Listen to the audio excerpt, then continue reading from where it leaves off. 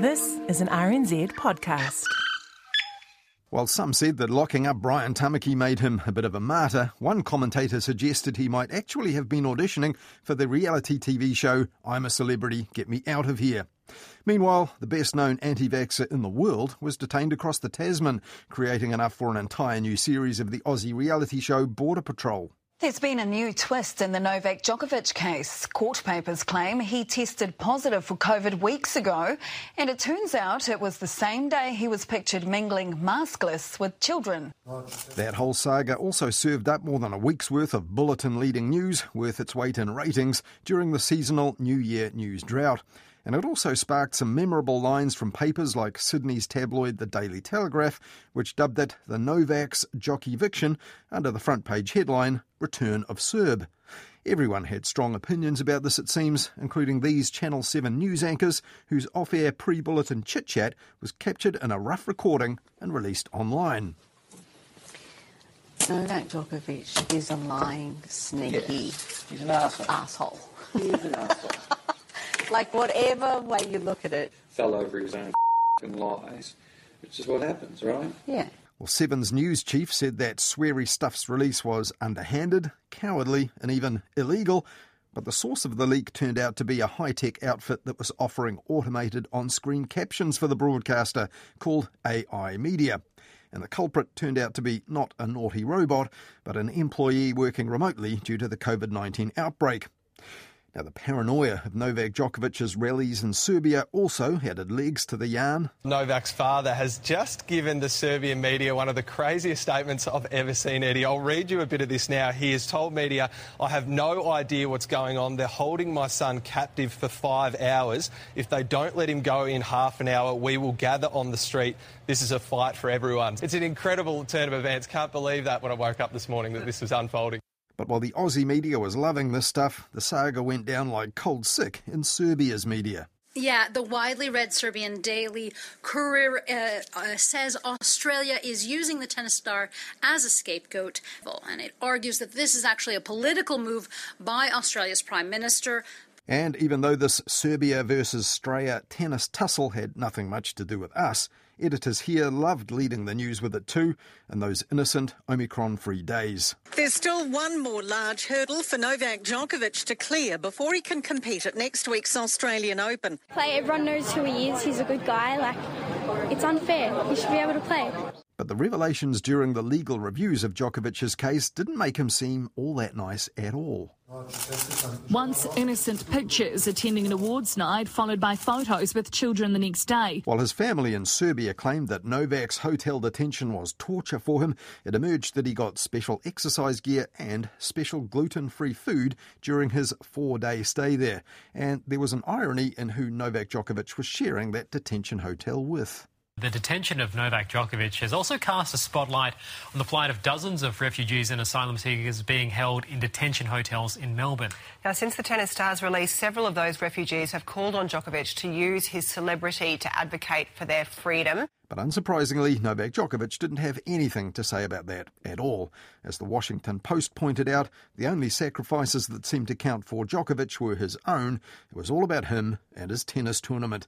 And the paper also pointed out that most in the sports world were focused on that too, though not former Aussie footballer turned human rights advocate Craig Foster.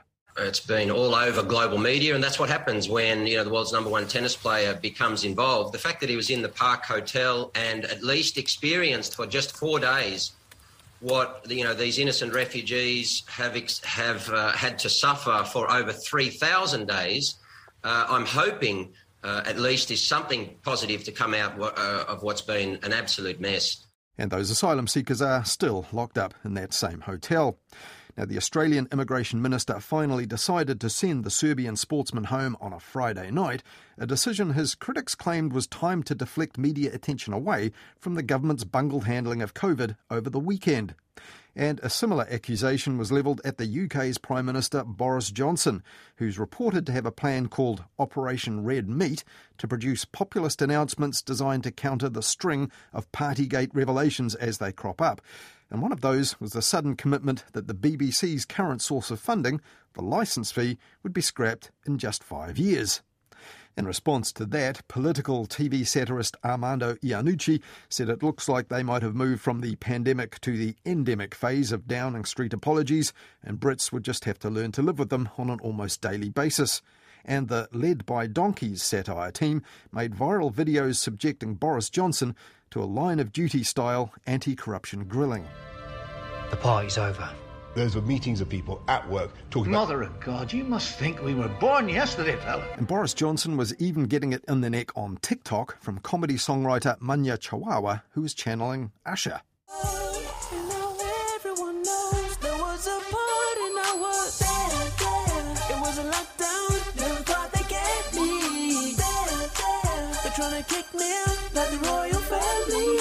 And even further down the age profile, Partygate even outraged a 5-year-old in a video made by the Tory-supporting tabloid The Sun. The Prime Minister, Boris Johnson, he just went to a party in lockdown. But even the satirist started to say, "I give up," when the next party revealed in the media was Boris Johnson's own birthday celebration, after this insult to the royal family. The British Prime Minister's office has apologised to the Queen for 2 staff parties at number 10 Downing Street on the night before Prince Philip's funeral. A spokesman said it was deeply regrettable that this took place at a time of national mourning. And there was an extra irony there. That story was broken by the paper Boris Johnson worked for when he was formerly a journalist. The report included claims of dancing and that a staff member was sent out with a suitcase to a nearby shop to stock up on alcohol. Now, one theory is that all this was just a bid to create more great TV content for future episodes of The Crown. But on that score, the royals had other revelations in the news this month to worry about.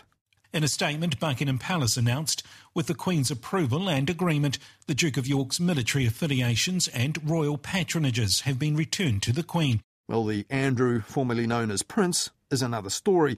But can reputations like those of Boris Johnson and Novak Djokovic ever come back from such a trashing in the media such as they've had this past month? Well, for inspiration, they can perhaps turn to one man who was the public enemy #1 in Melbourne 14 years ago this month. A teenager holds an alcohol-fuelled party for hundreds of kids while his unsuspecting parents are on holiday. When neighbouring houses were trashed and police cars smashed as officers tried to disperse hundreds of teenage revellers. He's destroyed our faith in him. We don't know what to do as parents. Police have their own plans. He needs to learn a lesson, and I think that one way or another we'll do that. But back then, Corey Party Boy Worthington refused to be shamed on national TV. Take off your glasses and apologise to us. I'll say sorry, but I'm not taking off my glasses. Well, we've got to go, but I suggest you go away and take a good long hard look at yourself. I have. Everyone has. They love it. After that, Corey Worthington struggled to be a professional party organiser and a reality TV star. But this month, he re-emerged as an advisor to an insurance company on the hazards of renting homes to people like he was back in 2008. I'm Corey Worthington, but you can call me Corey Trustworthington because I'm a changed man. I've left all that behind, except for these bad boys. And that's why Sharecover has asked me to be your guide to help protect your holiday home from harm. So let's identify some red flags. Guess with bad reviews. Red flag. Guess who asks if they can fit 20 people in a house that sleeps 4? Red flag. Guess who have neon green mullets with frosted tips? 2 red flags. So with the right attitude and connections, there's always a way back in the media. Though, like Corey Party Boy Worthington, you might just have to play the long game.